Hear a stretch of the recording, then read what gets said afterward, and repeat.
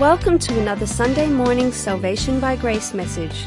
Salvation by Grace is the teaching ministry of Grace Christian Assembly in Smyrna, Tennessee.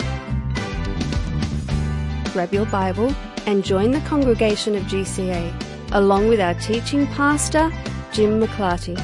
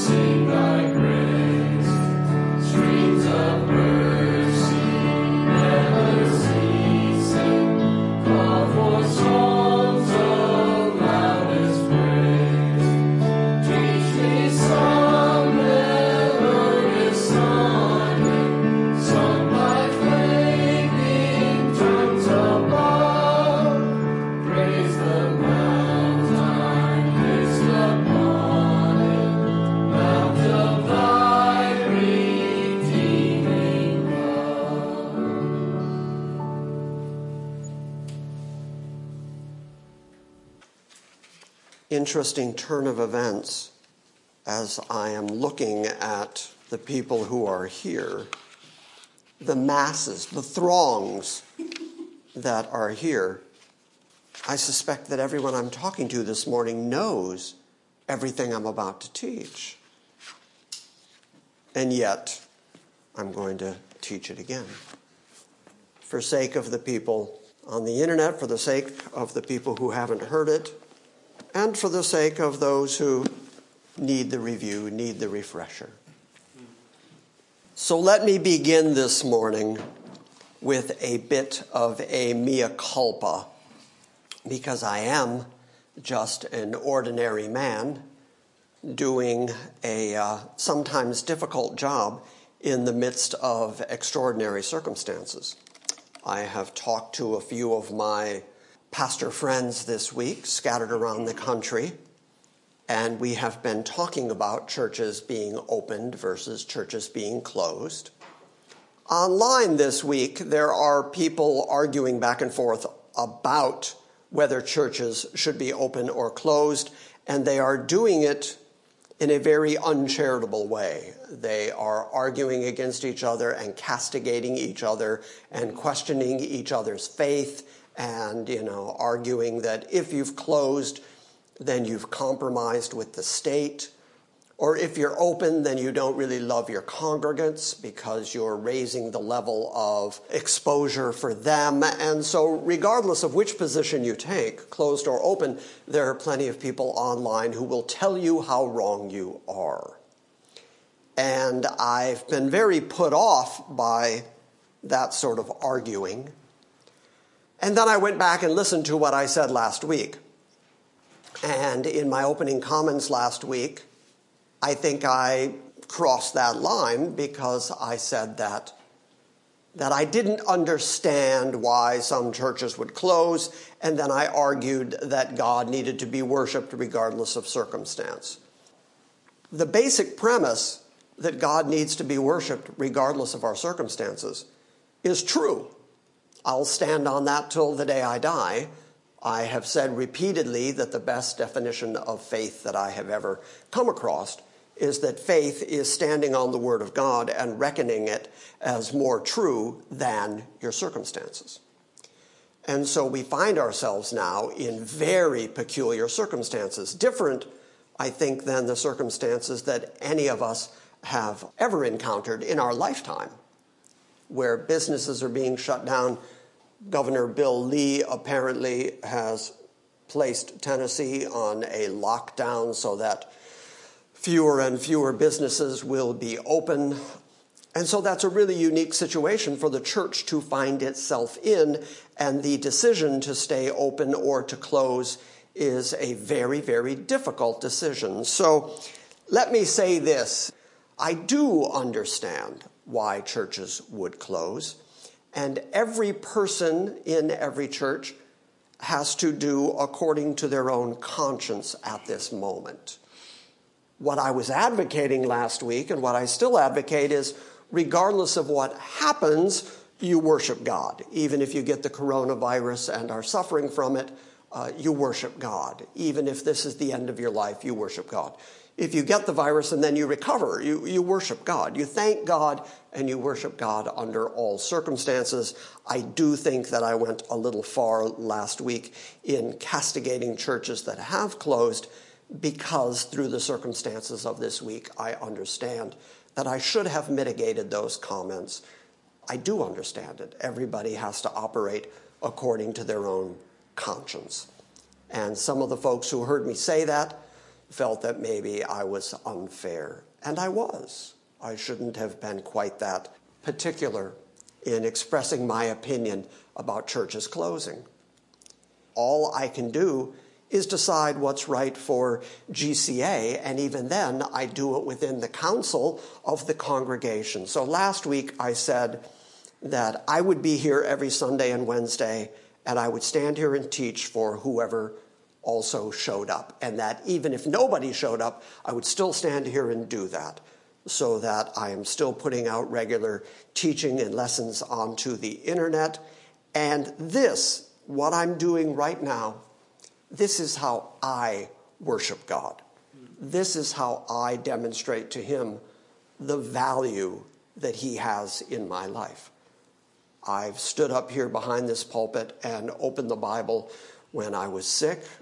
I've done it when I was under extreme duress. I've done it when I was emotionally devastated. I've done it through all the circumstances of life, because this is how I demonstrate to God the value that he has in my life.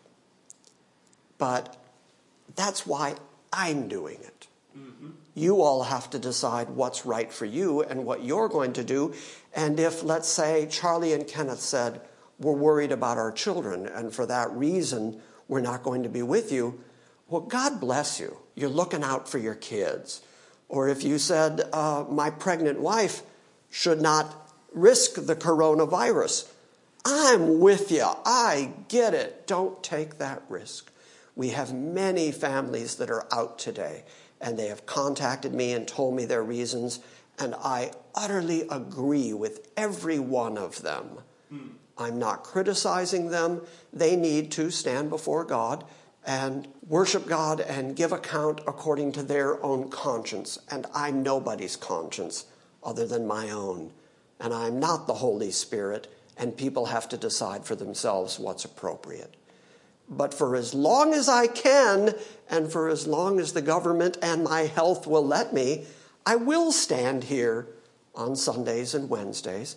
I think even if we opted, in the weeks to come, if we opted not to meet congregationally, if we decided to do something online, whatever we did online, I would do from right here. I would do from this pulpit. Because getting my body up and bringing myself here and preaching God's word is, as I said, how I worship God. It's how I give back to him for all the things that he has given me. Does that make sense? Yes. So that's why I took the stand I took last week. And if I took it too forcefully for some people, if I offended anybody, I deeply apologize. That was not my intention to offend anybody. But I did hear back from a few people who thought that maybe I was being a little too forceful with my opinion against people who were just doing what seemed right in their conscience. And so, yes, let them do according to their own conscience. I'm not your judge. Yeah. Fair enough? Yes. Okay. Fair. The last couple of weeks, we have been talking about sovereign election. And we've talked about the fact that in the Bible, Israel is referred to as God's elect. Repeatedly through the Old Testament, Israel is referred to as God's chosen people because he elected them. He chose them out of all the peoples on the earth. And God took the time to say, it's not because you were better than other people. It's not because you were greater in number. God chose them because they were the people through whom he was going to demonstrate his holiness, his righteousness, also his grace to them, his kindness and long-suffering to them, and through them the Messiah was going to come to the earth. And so he chose them as a people group, and that becomes our typology or our foreshadowing or our demonstration of what election is. We get to the New Testament and we read that Christ is the elect one. God chose him, anointed him to be the Messiah, the Savior of the world. And then God chose people to place in his Son so that his Son's sacrifice fully redeemed them, fully paid the sacrifice that was the remission of their particular sin, and he did all that because he chose them. So Israel was chosen. Through Israel comes the Messiah. He's the chosen one. And then the people that are placed in Messiah, for whom Messiah is the redemptive lamb, for all of them they are referred to as the chosen. What we're going to look at this morning, just very briefly, as I said last week, I didn't quite close up the topic. I just want to close up the topic this morning and show you a couple places where the people are referred to as the elect. That is a nickname that God gives them. He designates them as the elect, the chosen, as opposed to the world that God did not choose, the God-hating world. As opposed to them, there are the elect of God. And Paul uses that exact language. In Colossians 3, verses 12 and 13, Paul says that there's a certain way that the elect ought to act because they are the elect. The very fact that they are chosen by God, then there's a certain way that we ought to behave because we are the elect of God. And he says, put on, therefore, as the elect of God, since that's who you are as a group of people, therefore, as the elect of God, holy and beloved, put on these bowels of mercy. Have a heart of kindness and compassion and mercy for other people. And kindness and humbleness of mind, not vaunting yourself up, not thinking more of yourself than you ought to think. Meekness and long-suffering.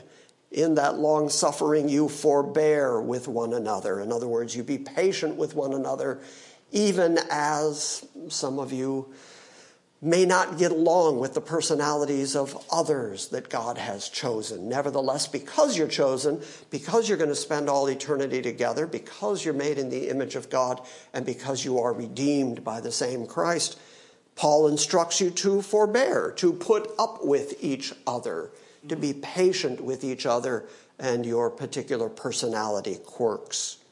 Forbearing one another and forgiving one another. Because there's nobody in this room who at some point isn't going to offend somebody else. So forgive one another. If any man have a quarrel against any, then even as Christ forgave you, so also do ye. In other words, even when you're having a difficult time forgiving somebody else, remember that you're not forgiving them for your sake or for their sake. You're forgiving them for Christ's sake.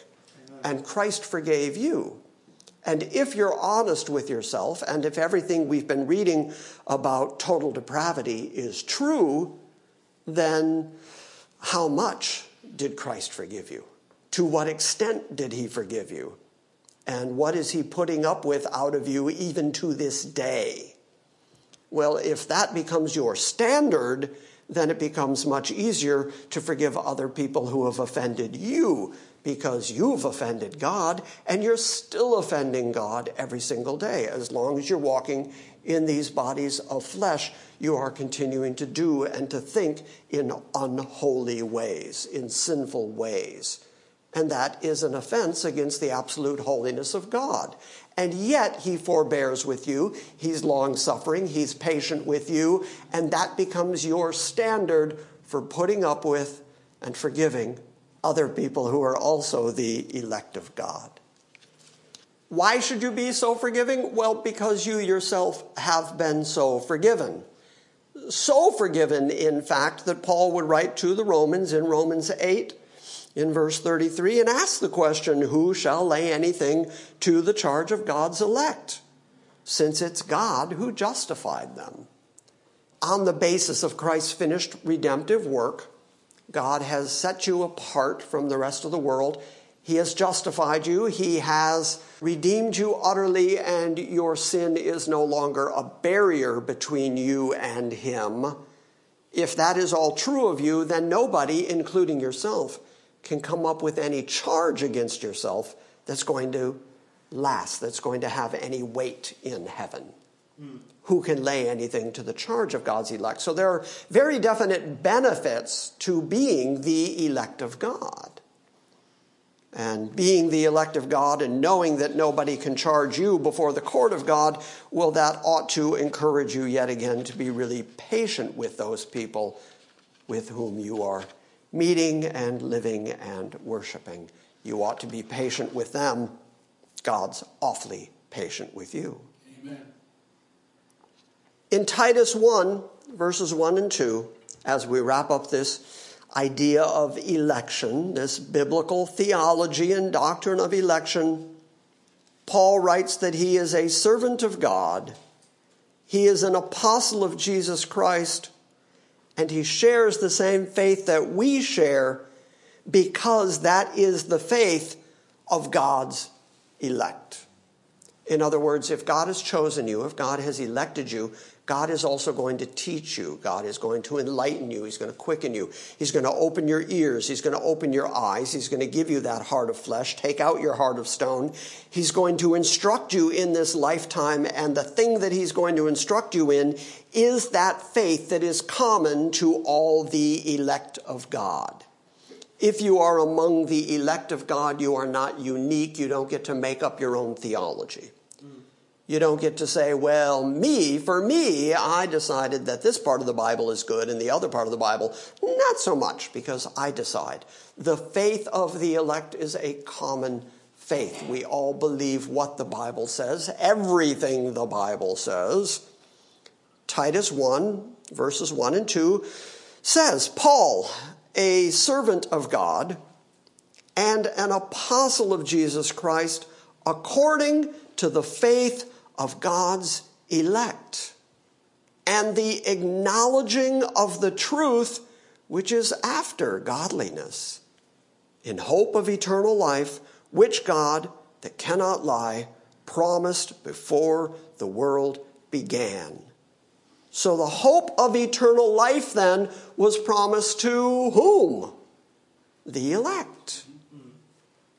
The elect are then given faith in God, faith in the finished work of Christ by the Holy Spirit that God places in every one of his elect. And then he brings them to that common faith that we all share. Is it worth pointing out that even though it's a common faith, every saint of God is at different levels of understanding and growing in the grace and knowledge of our Lord. And so we need to be patient with each other. You can't say, well, you're not where I am. You don't believe what I believe. You're not as advanced as I am. And therefore, I'm going to play a little bit of spiritual one-upmanship on you and tell you that you really ought to do it the way I do it because the way I do it is the right way. Every one of God's elect started from ground zero. They started at being an enemy of God. They started at not caring at all about the things of God. And then God enlightens them and quickens them, and then they're brought to the Word of God. And we have been studying the Word of God and teaching verse by verse through the Word of God for these past 19 years, and we still haven't gotten to every book in the Bible. And so it's doubtful that some people who have only been saved, redeemed, aware of their own election, if they've only been aware of it for a year or two, of course they're not going to be at the point of total comprehension of everything the Bible has to say. It's an ongoing growing and learning process that we are all in. And if I'm being completely honest, why not? Let's be honest. Nobody has achieved absolute mastery of the Word of God. Because if any human being could totally comprehend the Word of God, then it can't be the Word of God. Because it's comprehensible in its totality by human beings who could have mastery over it. So we are all in the process of learning and growing every day. Here's another admission for the morning. I admit that I'm 64, which means my next birthday, dead. Anyway, I'm 64. I've been at this a long time. I was raised in the Lutheran Church, catechized as a young Lutheran boy, spent, the years in the church out in California, the years in the church in Franklin, the years that I have been teaching here. I've invested the greater majority of my life into studying God's Word, and still I don't believe that I have even begun to mine out the deep riches of God's Word. Sometimes God's Word surprises me. Sometimes I will read something in the Word of God and I'll think that just could not have been there the last time I read this, or it would have jumped out at me. But it didn't, because God, who is sovereign, is feeding us bit by bit, little by little, precept on precept, here a little, there a little. He's giving us what we need as we traverse this life here on earth.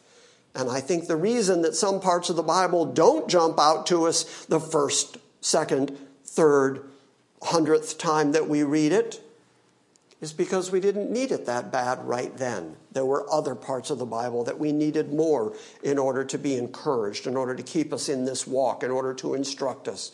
And then at the moment that we need it, suddenly that part of the Bible comes alive and teaches us yet again. Sometimes you can read the Bible and you find remarkable encouragement. Sometimes you read it and it's like taking a beating. Sometimes you read it and it's like, oh, wow, okay, yeah, God, I give up, uncle. So the Bible has the capacity to teach you and instruct you, but you're never going to master it. That's my point. So, all right, here is the conclusion of what we've been looking at concerning the doctrine of sovereign election. Even if we didn't have the abundance of scriptural proofs to declare the doctrine of sovereign election, just basic logic in reading the Bible would drive us to the conclusion that election has to exist, especially if you understand the biblical anthropology, if you understand what the Bible says about mankind being completely ruined and dead in trespasses and sins, if you understand that man has no desire for a relationship with God, if you understand that mankind is rebellious against God, and that mankind is incapable of understanding anything about God or doing any meritorious work that would obligate God, and yet despite that being the state of human beings, some people do get saved, which the Bible also says, that some people are going to end up in the New Jerusalem forever living with and abiding with God, then how does that happen? How do enemies of God become witnesses of God, saints of God, the holy set apart of God? How does that happen? It can only be God who is the mover, God who is the instigator, God who sees the whole thing through, and it has to be according to God's plan. Otherwise, it's just not going to happen, because we're not going to do it. Leon, you going to do it? You're going to take care of it? None of us are going to take care of it. Therefore, it has to be God that is taking care of it. It has to be up to God to determine who it is that is being chosen and who it is that is going to live eternally in his presence. It's axiomatic. It really does prove itself. If you just read and have some comprehension of how God sees mankind in their depravity, then it's unavoidable that if anybody gets saved, that's God's doing. And that's what sovereign election is. So as we continue working through the 5 doctrines that lay at the heart of the Protestant Reformation, the next of those doctrines, as we look through the tulip acrostic, the next one is L for limited atonement, or particular redemption, it's sometimes called. And here's the rub, here's the argument. This was the argument at the Synod of Dort, it's the argument today on Facebook. It's the argument no matter where you go. You go into any church, and this is really the rub. And in fact, when I was coming to the doctrines of grace, which is probably true of most of you as well, when we came to the doctrines of grace, we understood, depravity. We're depraved. There's no question about that. All we have to do is look at ourselves, and it's obvious that we're depraved. And so then, knowing our depravity, election becomes obvious. And since it is the grace of God that chose us and elected us, irresistible grace, we can comprehend that. We can say, that has to be the case. And since the Bible talks about persevering in the faith, well, then we could grant that and say, yes, absolutely, you need to be in the faith and stay in the faith and persevere in the faith. And so that makes sense to us. But the first time that I heard the concept of limited atonement, that was the one that sort of pushed me backwards. That was the one that I had a hard time grasping. Now, as I read through the Bible and as I understand the doctrines of grace as a complete whole, I realize that it really can't be any other way, and yet I have sympathy toward people who don't fully get it. Because I didn't fully get it initially. It took a while to grasp it, to really understand it. Especially given the church of the world is teaching people that Jesus died for everybody. And that seems like one of the most loving, gracious things that an all-loving, gracious God could do. If he is truly an all-beneficent God, then he would send his son to die for the sins of the whole world, every single person without exception. That seems like a very attractive notion. It's just that it's wrong, and it's hard for us to extricate that idea out of our heads because it has been planted there by modern religious thought. So here is the argument. Did Jesus hang on the cross for every man who ever lived without exception, or did he die for the particular sinners who God elected, and did he die for them exclusively? Did he only die for those people who God gave him, those people who were written down before the foundation of the world? Did he come and sacrifice himself for their sake to guarantee their salvation, or did he die for everybody without particularity? That's why we use the term particular redemption. And that's also why we use the word limited atonement. I received mail, I remember years ago when I was first teaching this doctrine and writing the book By Grace Alone.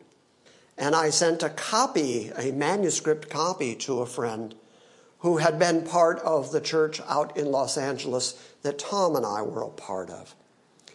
And he got the manuscript and he wrote back to me. It was on a yellow legal pad, and he used like 3 lines for every letter. So he was writing as large and vehemently and angrily as he could write to me. And he started his letter with, "Who are you to limit the atonement?" I called him up and I said, I didn't limit it. It's the Bible. It's God. God limited the atonement. And so as we go through this particular study of limited atonement, I think you're going to see that no matter who you're talking about, Arminian or Calvinist, everybody limits the atonement in some way.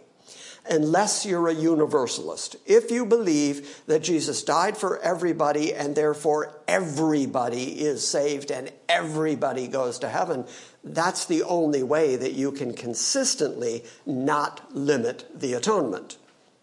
Otherwise, you have to limit it somehow. So limited atonement is actually a good description of the atonement that you find in the Bible. So the debate centers on the necessary consequences of either of those positions. He died for everyone, or he died for a particular group of people. The Bible clearly states that not everyone will be saved. You read about hell. Hell exists because not everybody's going to be saved. You read in the book of Revelation that there are people who are going to be thrown into the lake of fire that was made for the devil and his angels. That means not everybody's going to be saved. Jesus, when he was walking on the planet, talked to the Pharisees and said that their blasphemy of the Holy Spirit was an unforgivable sin. It wasn't going to be forgiven in this age or in the age to come. So that being the case, since not everybody is saved, then we have to ask, if Christ died for everybody without exception, then he really only made salvation a possibility. He didn't actually save anybody. In other words, he died for the sins of the whole world, but then we can demonstrate that there are some people who did not get saved. Therefore, his death did not actually save anybody. It merely made salvation available for anybody who would take advantage of it if he died for everybody. However, if Christ actually finished the work of redemption, if his death was completely sufficient and effective in securing salvation for guilty sinners, then we have to conclude that that very fact, and that not everybody is actually saved, that forces us to conclude that Christ died for particular people. It's sort of inescapable at that point. So let's define a couple of terms. The word atonement, we've been talking about limited atonement or Christ's atoning work. It's a word that we're real familiar with these days. We say it all the time, atonement. Historically, if you go back in the Old Testament, there is a day that God set aside when the high priest would come into the holiest of holies, the holiest place inside the tabernacle, and he would come in with a particular sacrifice that he would pour before the mercy seat. And that day in the Hebrew, we know it is Yom Kippur. Actually, in the Old Testament, it's referred to as the Yom HaKippurim.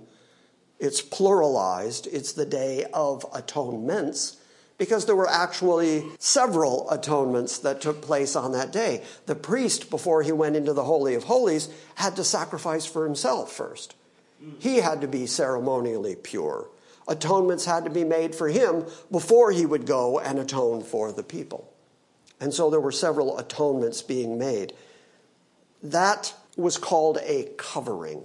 The Hebrew word, the kippurim, was actually a word that meant to cover, because the sacrifice was made on the kapporeth, on the covering that sat above the Ark of the Covenant.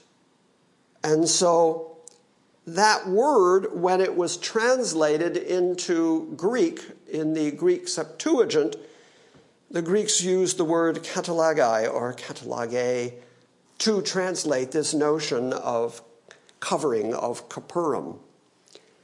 And then as it moved into the English language, we had to try to find some English word that was equivalent to this notion of expiation of sin, of covering our sin. We had to find some word that said that, and we just don't have any. Now, there was an old English term that was used when two people were against each other, when two people were arguing against each other, when they were brought into reconciliation with each other. And reconciliation is a good English Bible word. We read that God was in Christ reconciling the world to himself. And so Paul says we have this ministry of reconciliation. We're reconciling men and God by calling men to be reconciled to their God. Okay, that's a good concept.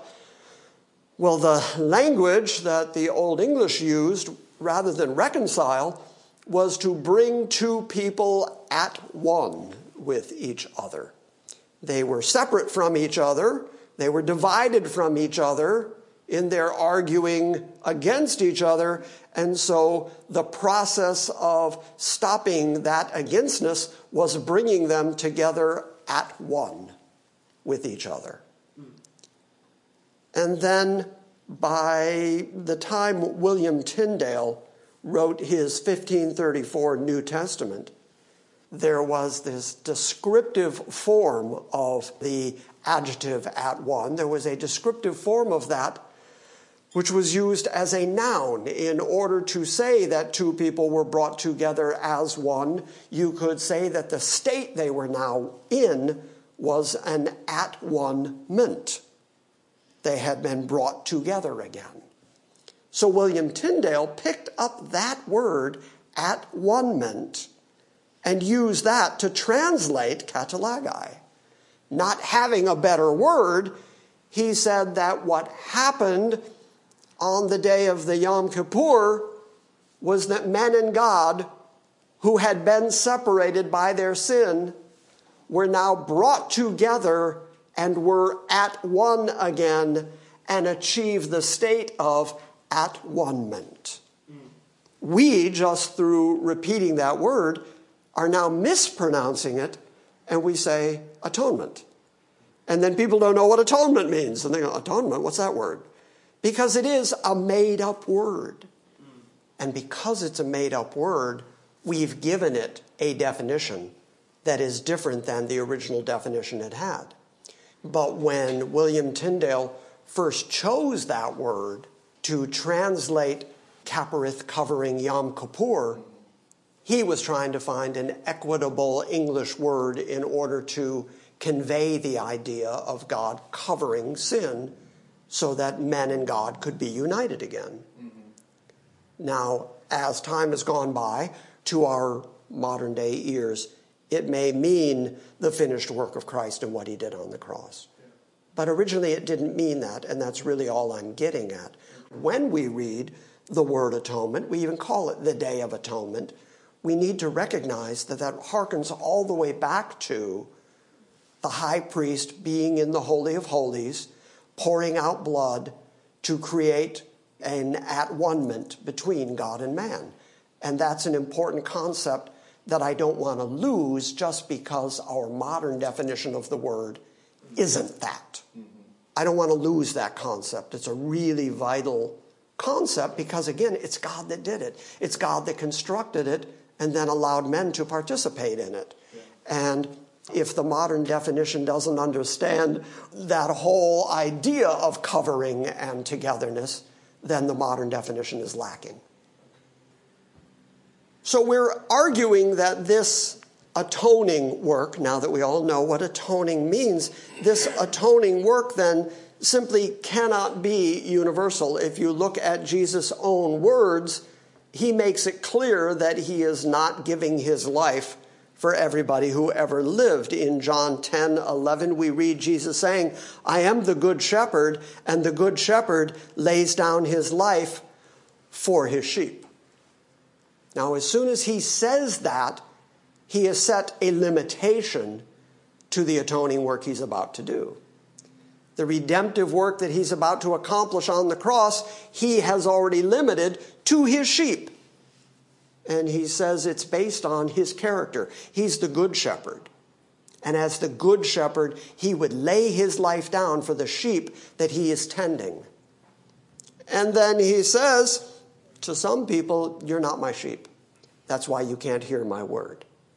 So if he says he's laying down his life for the sheep and then says to some people, you're not my sheep, is he then laying his life down for them? The answer is kind of obvious. It's, well, no, he just limited the atonement. Jesus himself taught limited atonement. In John 10, starting at verse 26, he says, "You do not believe because you are not of my sheep." And then he differentiates his sheep and says, "My sheep hear my voice, and I know them, and they follow me, and I give eternal life to them." Okay, he's just designated his sheep as the ones who get eternal life in God's presence. That's the kind of life I give them. But he's just said to the Pharisees, you're not among that crowd. You're not among the sheep that I'm busy saving. "I give eternal life to my sheep. They shall never perish, and no one will snatch them out of my hand." Boy, that's very good news. No one will snatch them out of my hand, because as long as we're here in this mortal flesh, we're going to do our best to get ourselves out of God's hand.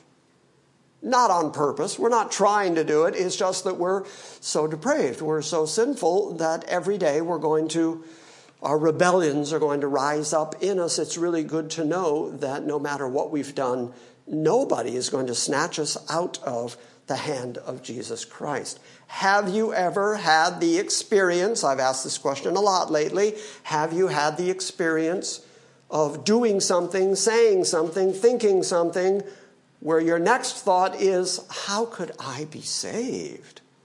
How can I call myself a Christian? Here I am again. I swore I'd never be like this. I said I'd never do this, and here I am doing it again. Well, it's a good thing that your salvation is not dependent on you. Amen. Because you'd wreck it. But it's good to know that nobody, including you, can snatch you out of Christ's hand. "My Father, who gave them to me." So now the elect, the sheep, are given to Christ by God.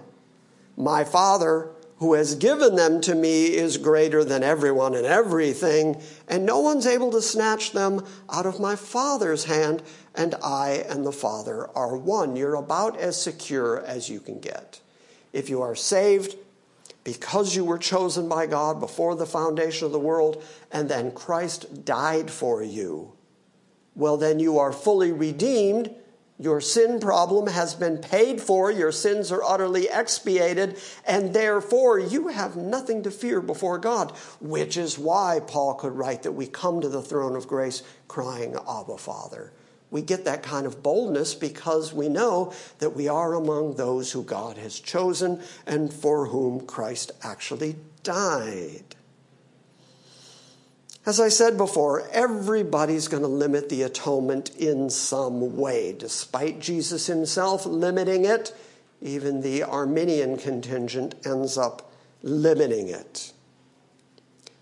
If Christ died for everybody's sin, but he didn't actually save anyone, then somebody else has to engage it and put it to work.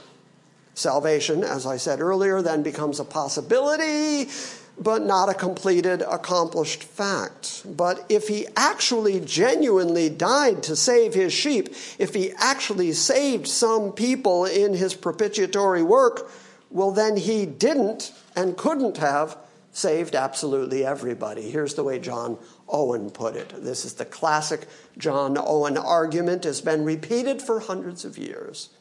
And I'm going to repeat it now again, because it is just a brilliant summation of what limited atonement is. It would be easy for me to just state the argument and pretend it was mine, but then clever people on the internet would say, wait a minute, that's the John Owen argument. I recognize that because it really is a very popular, well-known argument. Here's the way he put it. The Father imposed his wrath due unto, and the Son underwent punishment for either. Now he's going to give you three choices. And he's going to say that God poured out his wrath on the Son, and the Son underwent some punishment from the Father on behalf of some group of people. Here are the three choices. He died for all the sins of all men. That's choice number one. Or he died for all the sins of some men, or some of the sins of all men. Those are the only three choices. That's the only way you can look at the sacrificial finished work of Christ. You have to say that he died for all the sins of all men, all the sins of some men, or some of the sins of all men. Those are your only three options. In which case, John Owen writes, if the last be true, that Jesus died for some sins of all men, if that's true, then all men still have some sins to answer for. And so, no one can be saved. Because you still have sins to answer for. And so you're going to stand before God and have to answer for your own sin. That's going to result in nothing but judgment for you. If the second be true, which is Christ died for all the sins of some men, if the second be true, then Christ, in their stead, suffered for all the sins of all the elect in the whole world. And this, Owen writes, is the truth. But if the first be the case, that he died for all the sins of all men, if the first be the case, then why are not all men free from the punishment that's due for their sins? Because if he died for all the sins of all the elect, then why are some people punished later by God for their sinfulness, since Christ was their complete Redeemer? And then some people will say, this is what Owen writes, but it's still as common today. You see it in churches today. When they'll tell you that Jesus died for all the sins of all people, they'll then say, and you have to make it effective by believing it. You have to believe it for it to be effective in your life. Jesus died for absolutely everybody, but you have to put it into effect.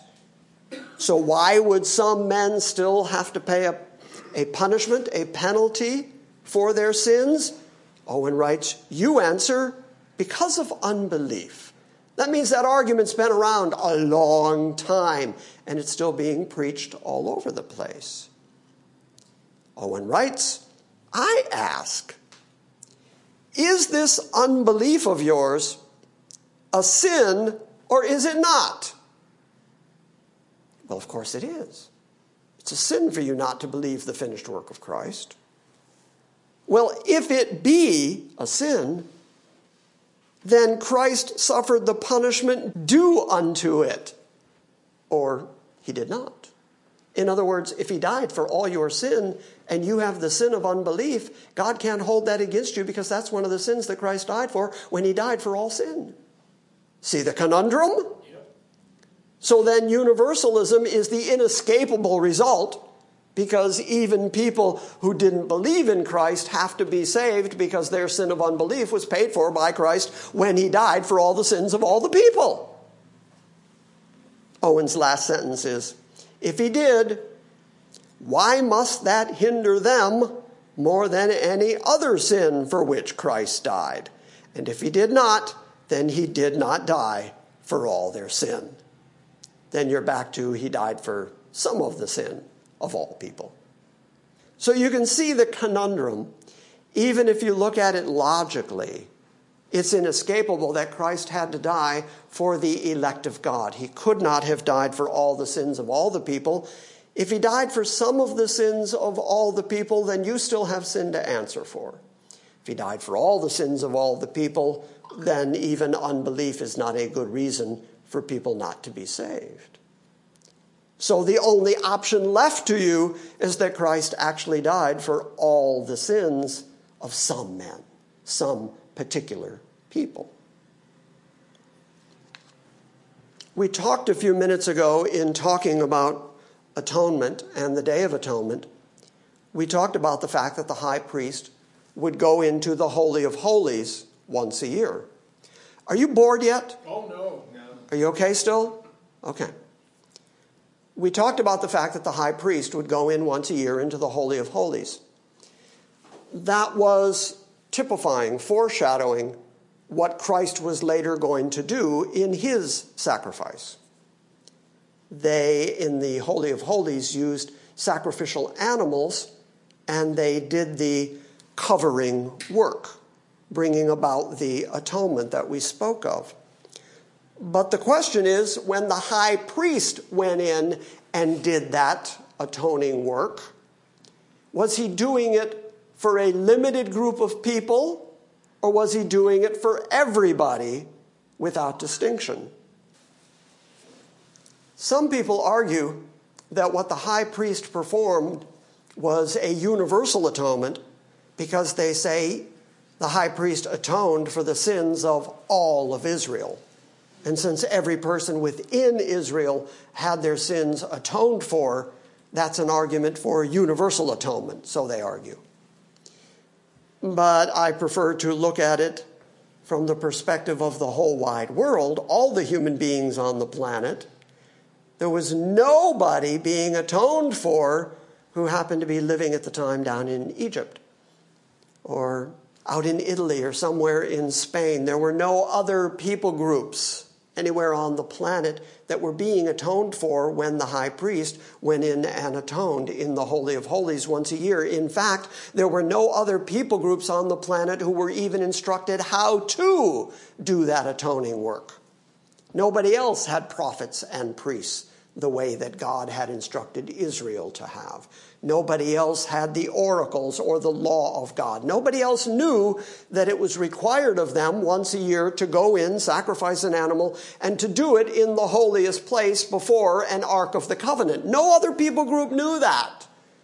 God had the high priest go in and atone particularly for the sins of Israel. And I'm not just saying that because the high priest belonged to one of the tribes of Israel. I'm saying it because it's exactly what God said. Here's what it says. On his shoulders when he walked in, the high priest wore an ephod, and Exodus 39:7 says, it describes it this way. The ephod on the shoulders was a memorial to the children of Israel as the Lord commanded Moses. The high priest wore a breastplate with 4 rows of 3 precious stones. Exodus 39 verse 14 tells us, and the stones were according to the names of the children of Israel, according to the 12 tribes. So when the high priest walked in, he had Israel on his shoulders as a burden that he was carrying, and he had Israel over his heart in gold and precious stones. When he went in to do the atoning work, God said that that work was done for Israel. That is very, very limited atonement. So even the early foreshadow, the early typology of the atoning work that Christ would do was already limited. It was already demonstrating that it was for particular people. You can't possibly get a universal atonement out of the high priest in the Holy of Holies. you have to, by looking at the details, recognize that it was limited to the people God chose. The people God already called his elect. Remember, we began with Israel as the elect of God. We were building to this, that God, for his elect, also gave them a law, gave them prophets, gave them oracles, gave them ways in which they could appease his wrath. And for another year, they would be at one with each other because of the work of the high priest done between God and Israel collectively. But not for any other people group on the planet. Is that obvious enough? No Hittites, no Jebusites, no Democrites. Nobody else got their payment. Really, nothing? We're just going to let that go? Nobody else got the atoning work done for them. It was only for Israel. Why? Because God chose Israel. They, being his elect, had atoning work done for them.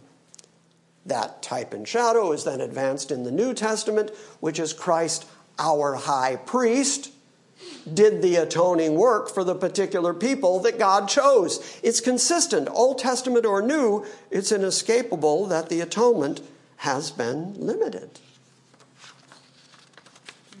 So looking at the clock on the wall, I know that the next section that we're going to look at is going to take the better part of probably a half hour, 40 minutes. And so for your sake, I'm going to let you go home. Don't shake hands with each other. Don't hug each other. Stay at least 6 feet apart. Don't even look at each other. And don't even look at each other. Just avoid each other on the way out. In fact, after our closing prayer, just single file, one by one, go out the door and get in your cars and go home. Did you learn something this morning? Yes. Was it worth being here? Yes. Above everything, do you understand how remarkably saved you are? Do you understand that in order for God to do with such great particularity the things that he has done, he has absolutely guaranteed your salvation? Because you are the elect of God, not only has the redemptive, reconciling work been done by Christ, but now nobody can lay anything to your charge. You're just utterly redeemed, but that's because God chose you to be redeemed. So he gets all the glory, he gets all the worship, and that kind of takes us back to where we started today. That's why we keep worshiping under any circumstances. Because the circumstances of this life are fleeting. They're changing. Your life is like a vapor. It's gone before you know it. And then you've got eternity. And it's best to be prepared for that eternity. It's best to be in at one-ment with God. That's the way to leave this planet. Yes, indeed. Make sense? Yes. Makes sense to me. You look curious. Just a little fuzzy when you were saying, yes, the atoning work of the high priest of Israel is limited to, of course, Israel. Mm-hmm. You said nobody else on the planet. I was thinking, well, other people on the planet were doing something. They're trying. They have that sense of, hey, I need something outside of myself, and they're sacrificing other humans to whatever. Yeah. They're trying to appease the gods that they had. Yeah. So there's that sense of it, but we're not talking about that. We're talking about the particular atoning work that Israel high priest And the worship of Yahweh, right, as opposed to any other god. right. But isn't that an interesting element? It's something that I talked about at the conference. Human beings, because we're made in the image of God, just have this innate sense of worship. We want to worship, and we just do. We just innately worship something. If we don't know Yahweh, if we don't know the real God who made heaven and earth, we'll still worship something. Whether that's a rock star or whether it's a sports star, whether it's a politician, whether it's a preacher, we're ultimately going to express value to somebody. You know that worship is a contraction of two Old English words, worthship. It's a way of demonstrating value. The Greek word actually means kiss toward. So it means to show obeisance towards someone who is over you, somebody who has authority over you. But we don't say kiss toward. We say, well, something has worth, something has value. Whatever you spend your time on, whatever you spend your money on, whatever attracts your time and attention, you're expressing value to that. That is worth. And so that is a form of worthship. And if your money, if your time is all exercised toward the rock star you love, or the politician you love, or whatever else, that is, in the truest sense of the word, worship. And we just have this innate sense. We worship something. And you see it everywhere. Once you get that mindset, you see it everywhere. Yeah. There are people this past couple of weeks, and I know this is going to sound silly, but I mean for it to. There are people this past couple of weeks who were worshiping toilet paper. Because that's where they saw worth. That's where they saw value. I got to have that. I will spend my time, my money. I will fight people. I will argue with people over it, and I will spend whatever I got to spend to have that particular object. Okay, well, that becomes an object of worship. And mankind has always had objects of worship. They just don't know to worship God. God has to reveal himself to you in order for you to finally realize that your time, your money, your interest really needs to be devoted to him first, and then everything else is secondary. That's genuine worship toward God, the maker of heaven and earth. But yeah, what you brought up is, as you could just tell because you tricked that part of my brain into talking about it, I find it fascinating that human beings will worship, and they'll worship great things and they'll worship mediocre things, but they worship. So. That's interesting, the changing of words and their meaning. I think the best example that I hear all the time is the word hope, where we would say that hope is the assurance of things to come, where hope is never used like that nowadays. Hope is always a holding out for something that it will happen, but you don't know for sure. It's kind of this uncertainty, but you're holding out for it, whereas we have that assurance that that's what we would say hope is. And I think that is what Peter was getting at when he said to be ready to give an answer to everyone who asks about the hope that is within you. Yeah. If it was just hope, if it was just, cross your fingers, I hope it all works out, it'll happen, then people aren't going to ask you about that. Yeah. But in the midst of a world gone crazy, sort of like we're living with right now, if you have a genuine confidence that it's all going to be okay, one way or the other, it's all going to work out. God has control of this. And you're not panicking like the rest of the world, you're not freaking out like everybody else, well, then, of course, people are going to ask you, what is it about you? Where does that confidence come from? So, yes, I'm just agreeing and extrapolating on what you just said. The word hope, the word elpis in the Greek language is very different than our modern word hope. Well, and I can't even think of an equivalent for the modern word hope the way we say hope, because even when I'm trying to describe what I don't think it is, I don't know how to describe it except... It's not like we're hoping something happens. I don't we end up using the same word to define the word. Exactly. Yeah, define the word hope. Well, it's when you hope for something. Okay. That's all you even know. Yeah, it's Christian hope as opposed to secular. Yeah, as opposed to wishing. Yeah. Gambling. Gambling. Yeah. Gee, I hope this happens. Yeah. Anything else? Very good comments. Very good feedback.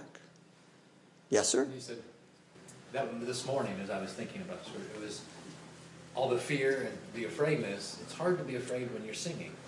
When we're praising God and our focus is not on us and we have to do this, which is what the world, you have to go out and get your toilet paper. Yeah. If you're worshiping the thing of value, which is Jesus, it's very difficult to be afraid. You are preaching to the choir, man. I mean, praying to God, singing to God, that genuine sense of worship makes you feel okay. Makes you feel like this is all going to work out. God's got this. So until further notice, we will still be meeting here. Wednesdays and Sundays, as I said last week, I will still be standing here even if I'm standing here by myself, because standing here by myself will help me to be able to concentrate to put a message out for the internet folks. But it's good to have eyes to look into. It's good to get feedback from people. So if you can be here, be here. If this week suddenly there's an outbreak of coronavirus in Rutherford County, we're not going to be here. I'm not looking to make anybody sick or to spread the virus, and I think socially it would be wrong of us, for lack of a better word, to meet here under the potential of spreading the virus into the society. We need to be wise. We need to be discerning. Anything else? I've gone way too long. Thank you for listening to this week's Salvation by Grace Sunday morning message. We invite you to visit our website at salvationbygrace.org for weekly updates, books, Q&As, and our ever-expanding audio archive. Join us again next time as we delve into the Word of God and study His sovereign grace.